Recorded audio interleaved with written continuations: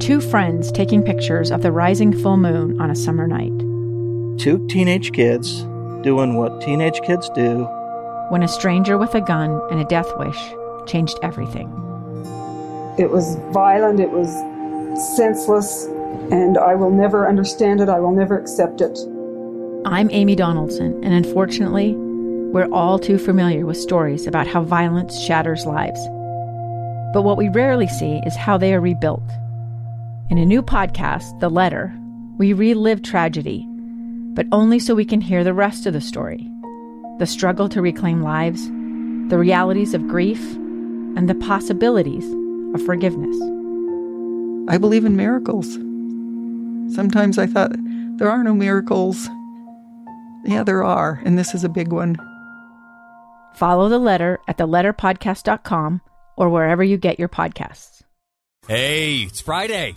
We have slayed this dragon again. We've made it through a week. We're just a few hours away from the weekend. I'm very much looking forward to that. But before we get there, it's you and me hanging out for about 2.5 hours here, walking through the big news, sharing some of our thoughts with one another. It's a privilege and a treat to be here with you. Last night, what were you up to?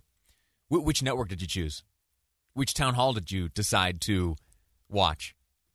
I told you yesterday in this dueling town hall battle of last night, I told you that some of the first headlines we would see here today would be not about the substance, not about the policy, not about even the audience members or the moderators, but that the headlines would revolve around the ratings. Well, ratings, they take some time to report. And if I'm honest, we don't have all the info quite yet, but Variety Magazine was the first I saw just after 9 o'clock here Mountain Time this morning. Variety let loose their first report on the very earliest of ratings. And ask yourself this, in competing town halls last night, one hosted by ABC News, the other by NBC, it was Donald Trump up against Joe Biden head-to-head in town hall meetings. Who do you think would draw higher ratings? I know my knee-jerk reaction, my first thought, when that question was posed to me yesterday ahead of the town halls, I thought, well, of course, Donald Trump is the showman. Donald Trump has proven the ability to garner ratings on television, and not just on television, but on NBC, where he was appearing just last night. Well, surprise, surprise, Variety Magazine says that Biden right now, in some of these early numbers, is leading the town hall duel in terms of ratings. Now, that is simply looking at the network broadcast ratings right now. So ABC versus NBC. Now, there are other factors, then those numbers will come rolling in later on. One of them being that, NBC, as they are also a network, they have, their cable products, MSNBC and CNBC, they simulcasted the town hall meeting last night. So once all those numbers come in, who knows, we'll see how things go. Also, I think it's important to consider the live streaming numbers on YouTube or wherever you live stream things away from your television. And so anyway, the earliest of numbers show a Biden lead right now in TV ratings as they measured last night's dueling town halls. That's that, though. I don't want to dwell too much on that because there was a good deal of substance in both meetings. What I want to do here for the next few segments is walk through what happened, some of the highlights, things that stood out to me, and then I'll open the phones and you and I will have a chance to chat about what we saw last night, if we watched it at all. And that I want to hear from you as well. If you chose not to watch, call in and tell me why. So from last night in Miami on an outdoor stage, a state where Biden maintains a slight edge. Real Clear Politics is tracking the average of the major polls coming out of Florida, and Biden's edge right now is 1.7%. Now, remember, President Trump won Florida in 2016 by just over a point. Now, back to the town hall. Savannah Guthrie, Today Show anchor, she moderated the town hall style meeting on NBC, which included a good deal of audience participation. For the next few segments, we're going to walk through this, and then you'll have a chance to weigh in. To start, after thinking, this is awesome, after thinking I had seen it all and heard it all in terms of what could possibly be said in any debate or town hall setting this presidential election season, a woman named Paulette Dale landed a line that I never expected to hear. Good evening, Mr. President. Thank you very much. I have to say, you have a great smile. Thank you. Thank you. So, you got does. You're so handsome when you smile. Okay. You're so handsome when you smile. Did you think that you would ever see someone stand up in one of these town hall settings or in any setting and say, you are so handsome when you smile? I mean, besides President Trump himself, referring to himself. But no, Paulette Dale. And interestingly enough, Paulette Dale, a registered Republican, as she was introduced by Savannah Guthrie last night, a registered Republican indicated that she was leaning towards voting for Joe Biden. So for me, that's the one thing that just stuck out, and I'll remember. Now, we're going to get into the substance here in a second. Once the debate got rolling, Savannah Guthrie returned, unsurprisingly, to the issue of white supremacy and whether or not the president was willing to denounce it. Here is what the president said. I denounce white supremacy, okay? Pretty straightforward, right? Well, she then went on to say that she sensed a bit of hesitation as he said that. You'll have to judge for yourself. I'll play it again for you. But to me, it sounds pretty cut and dry. I denounce white supremacy, okay? All right. So that's a question, in my humble opinion, asked and answered. We know where the president stands. Remaining on the topic of things the president should denounce, Savannah Guthrie asked the president about QAnon. I know nothing about QAnon. I just told you. I know very little. You told me, but what you tell me doesn't necessarily make it fact. I hate to say that. I know nothing about it. I do know they are very much against pedophilia. They fight it very hard, but I know nothing about it. They believe it is if a satanic cult run by the deep study state. The subject. I'll tell you what I do know about. I know about Antifa, and I know about the radical left, and I know how violent they are and how vicious they are. Savannah Guthrie there clearly not believing the president that he was unaware of QAnon, what they were up to, what the conspiracy itself says. I will admit to you, and I've shared this with you before, I have not gone down any kind of QAnon rabbit hole. I don't know much beyond what Guthrie there characterized as what QAnon may be. I have no idea. I know that it is tangential, it's fringe, and I don't quite understand it, and it makes me uncomfortable when it comes up in conversations. And so if that's the case for me, I can only presume that it's possible for the president as well not to know much about QAnon. But interestingly, just about an hour and a half ago, I got a tweet from Senator Mitt Romney, and he writes the following. He says, quote, "The president's unwillingness to denounce an absurd and dangerous conspiracy theory last night continues an alarming pattern." Now listen to this. Politicians and parties refuse to forcefully and convincingly repudiate groups like Antifa, white supremacists, and conspiracy peddlers. Similarly troubling is their silence regarding anti-vaxxers, militias, and anarchists. Rather than expel the rabid fringes and the extreme, they have coddled or adopted them, eagerly trading their principles for the hope of electoral victories. As the parties rush down a rabbit hole, they may be opening a door to a political movement that could eventually eclipse them both. In Romney's statement here, he's clearly referring to the response to Savannah's question, but he also includes a call to forcefully and convincingly repudiate groups like Antifa. And so you hear criticism not only of what he, how he interpreted the president's response to the QAnon question, but also also criticizing what President Trump has characterized as Joe Biden's failure to, quote, forcefully and convincingly repudiate groups like Antifa. It's an interesting condemnation, really, of everyone. No one was off limits. And it's statements like this and the one from earlier in the week that really make me so curious about what is next for Senator Romney. I cannot imagine he simply serves his term in the Senate and disappears from public life. He is always one to have a plan for the next step. I wonder what it possibly could be. All right, it's time to take a break. We're halfway there. That was a narrow glimpse at what transpired last night. After the break, we'll change the channel and take a look at what went on in Pennsylvania during the competing town hall by Joe Biden. That's next on Live Mike. I'm Lee Lonsberry, and this is KSL News Radio. Welcome back to Live Mike. I'm Lee Lonsberry. It's Friday. I'm in a good mood. I hope that you are as well. Last night, I spent 2 of my hours that otherwise would have been spent playing with baby Piper, but as she's not yet allowed to watch television, I was there by myself taking notes as I watched the 2 dueling town hall debates. Or town hall meet. There weren't debates, right? There was going to be a debate, but President Trump didn't want to be on the Zoom call or something. Anyway, last night, there were up head-to-head Joe Biden and Donald Trump. Not face-to-face, but head-to-head, right? Joe Biden on ABC News from Pennsylvania. Where Joe Biden was in Pennsylvania, right? And at precisely the same time, President Trump participating in a town hall meeting in Miami. It was hosted, the Joe Biden town hall was hosted by ABC News and moderated by a former advisor to President Clinton and now ABC News political correspondent George Stephanopoulos. One of the earlier exchanges between Biden and Stephanopoulos dealt with the rollout of a COVID-19 vaccine, and specifically, and listen to this, this is an interesting point. You really want to listen to this. Specifically, whether or not a Biden administration would mandate its use. Once we get it, if it's safe, if it's effective, will you mandate its use? The answer is, depending on how clear, there's vaccines, they say, have a very positive impact, and they're going to affect positively 85% of the American public. Or there's others say this vaccine is really the key. This is the golden key. It depends on the state of the nature of the vaccine, when it comes out, and how it's being distributed.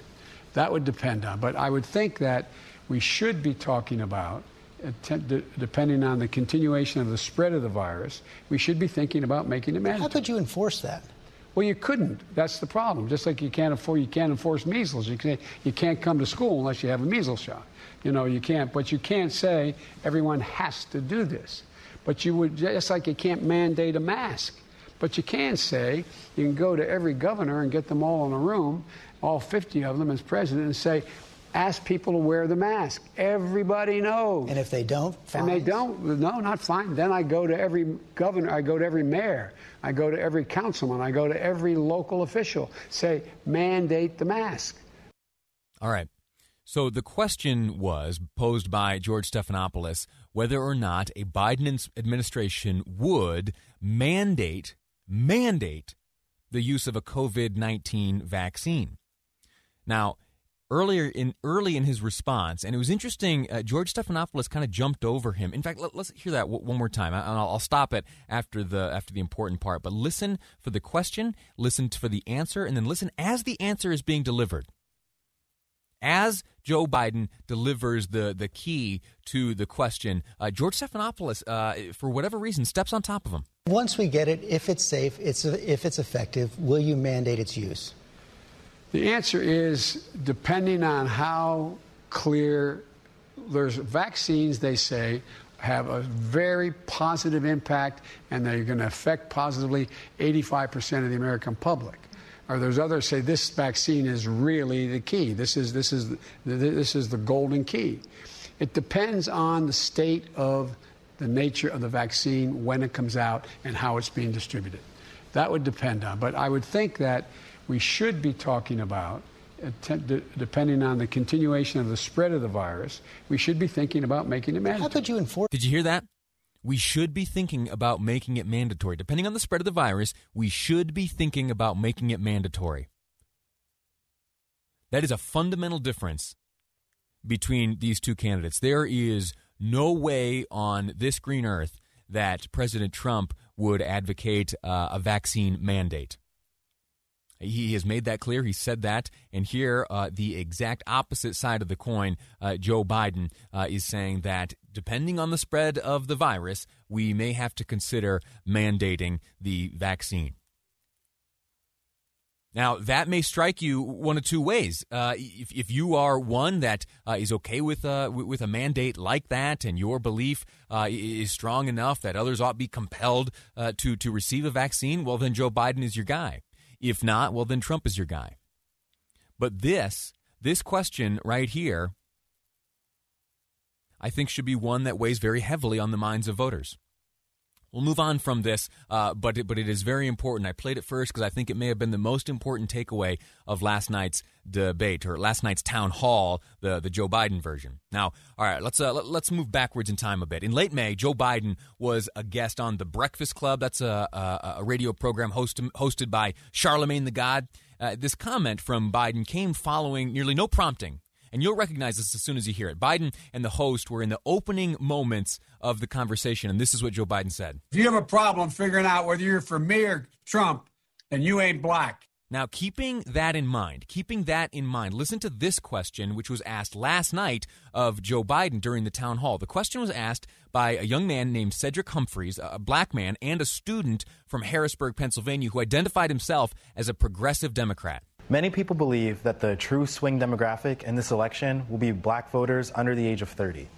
Not because they'll be voting for Trump, but because they won't vote at all. I myself have had this exact same conflict. So my question for you then is, besides you ain't black, what do you have to say to young black voters who see voting for you as further participation in a system that continually fails to protect them?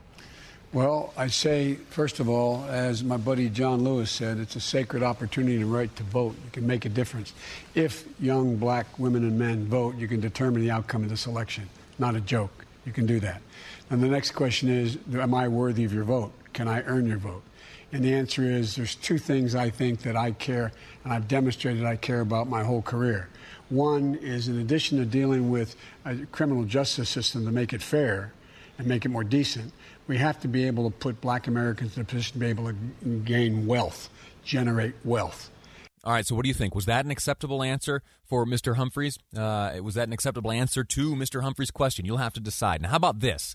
This is the question of packing the Supreme Court, one of the few areas in the Biden town hall last night in which George Stephanopoulos actually did go at the candidate and pushed back, seeking to nail down an answer. It wasn't easy for George, but he did get Biden to say that he would reveal his position on court packing before Election Day, just not last night. But how about that question of expanding the court? Here's what you said exactly 1 year ago tonight at a Democratic debate. You said, I would not get into court packing. I would not pack the court. That's not what you're saying now. Is the nomination of Judge Barrett reason enough to rethink your position? What is the nomination? What I wanted to do, George, if I had answered the question directly, then all the focus would be on what's Biden going to do if he wins, instead of on, is it appropriate what is going on now? All right. Joe Biden, you went on for some time talking about, what the Republicans are doing, what the timeline looks like right now, and ultimately, finally, after repeated pushing from George Stephanopoulos, revealed this, that he would, Joe Biden, let it be known his position on packing the court before Election Day. You hear that music? It means time's up. I'll play Joe Biden's ultimate response after the break. I also want to hear from you. The number is 801-575-8255. 801-575-8255. Did you watch one or the other debate last night? Did you jump back and forth throughout the hour? And most importantly, did anything happen last night to change your mind or your decision on whom to vote? That's next on Live Mike. I'm Lee Lonsberry.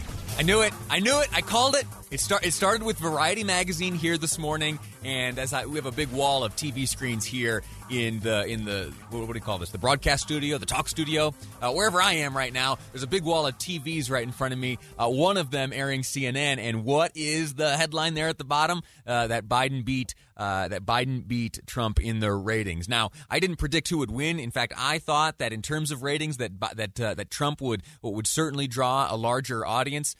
Being the reality TV guy that he is and putting on a show as he does. Well, I knew it. I knew that there would be just almost an obsessive focus on the ratings. How else do you quantify the back and forth between the two men last night, the two candidates for president, as they participated in independent town hall meetings? Not face to face, but rather head to head. I knew ratings. I knew ratings would be a big story. And that we would sidestep substance a bit. Well, we'll try to get through some of the substance here on the program. We spent the first half hour of the program walking through some of the highlights. There are some remaining. I'm going to take advantage of the few minutes I have right now to share with you some of the additional observations I made from last night's dueling town halls. But I do want to hear from you more than anything. 801-575-8255. That is the number to call. 801-575-TALK is the number. Also, would welcome your text messages to the Utah Community Credit Union text line. It's 57500. A few great texts have come in already. I'll read those in a moment. But I want to hear your voice. I want to hear your thoughts. I want to go back and forth with you. 801-575-8255. 1055. Before we went to break a moment ago, I was walking through some of the exchange between Joe Biden and George Stephanopoulos. They were talking about the Supreme Court, specifically the question of packing the Supreme Court. This is one of the areas in the Biden town hall last night where George Stephanopoulos actually did go at the candidate and sought to nail down an answer. And it wasn't easy for George. But ultimately, he did get Joe Biden to say that he would reveal his specific position on packing the court before Election Day, just not last night. Let me walk through the three bits of the exchange. You see, George Stephanopoulos asked the question at the onset, doesn't exactly get the answer, or at least a concrete answer that he was looking for. He asked the question again. The answer still eludes him. And then ultimately, Joe Biden does reveal at least the timeline with which he will be sharing his views on packing the court. So let's start at the beginning of the exchange. Here's George Stephanopoulos asking about court packing. That question of expanding the court. Here's what you said exactly 1 year ago tonight at a Democratic debate. You said, I would not get into court packing. I would not pack the court. That's not what you're saying now. Is the nomination of Judge Barrett reason enough to rethink your position? What is the nomination of what I wanted to do, George? If I had answered the question directly, then all the focus would be on what's Biden going to do if he wins, instead of on is it appropriate what is going on now. And it should stay. This is the thing that the president loves to do, always take our eye off the ball. What's at stake? One of the things Pete has suggested is, and there's a number of constitutional scholars have suggested as well, that there are at least 4 or 5 options that are available to determine whether or not you can change the way in which the court lifetime appointment takes place, consistent, arguably, with the Constitution. That reference to Pete was Pete Buttigieg, who has proposed a few ideas, alternatives to how the court could look going forward, the Supreme Court. And if you were listening to the past 52 seconds, you didn't exactly hear something that contained an answer to George Stephanopoulos' question. Let's try taking a look at the next 52 seconds. I have not been a fan of court packing because I think it just generates what will happen. Whoever wins, it just keeps moving in a way that is inconsistent with what is going to be manageable. So you're still not a fan? Well, I'm not a fan. I then say it depends on how this turns out. Not how he wins, but how it's handled. But there's a number of things that are going to be coming up, and there's going to be a lot of discussion about other alternatives as well. What does that mean, how it's handled? How will that determine whether you're for expanding? For example, if there's actually real live debate on the floor, if people are really going to be able to have a time to go through this. I don't know anybody who's gone on the floor and that's been a controversial justice in terms of fundamentally altering the makeup of the court that's gone through in a day kind of thing. I mean, it depends on how much they rush this. Well, that didn't exactly contain a direct answer either. Let's see if there's something concrete in the next 26 seconds.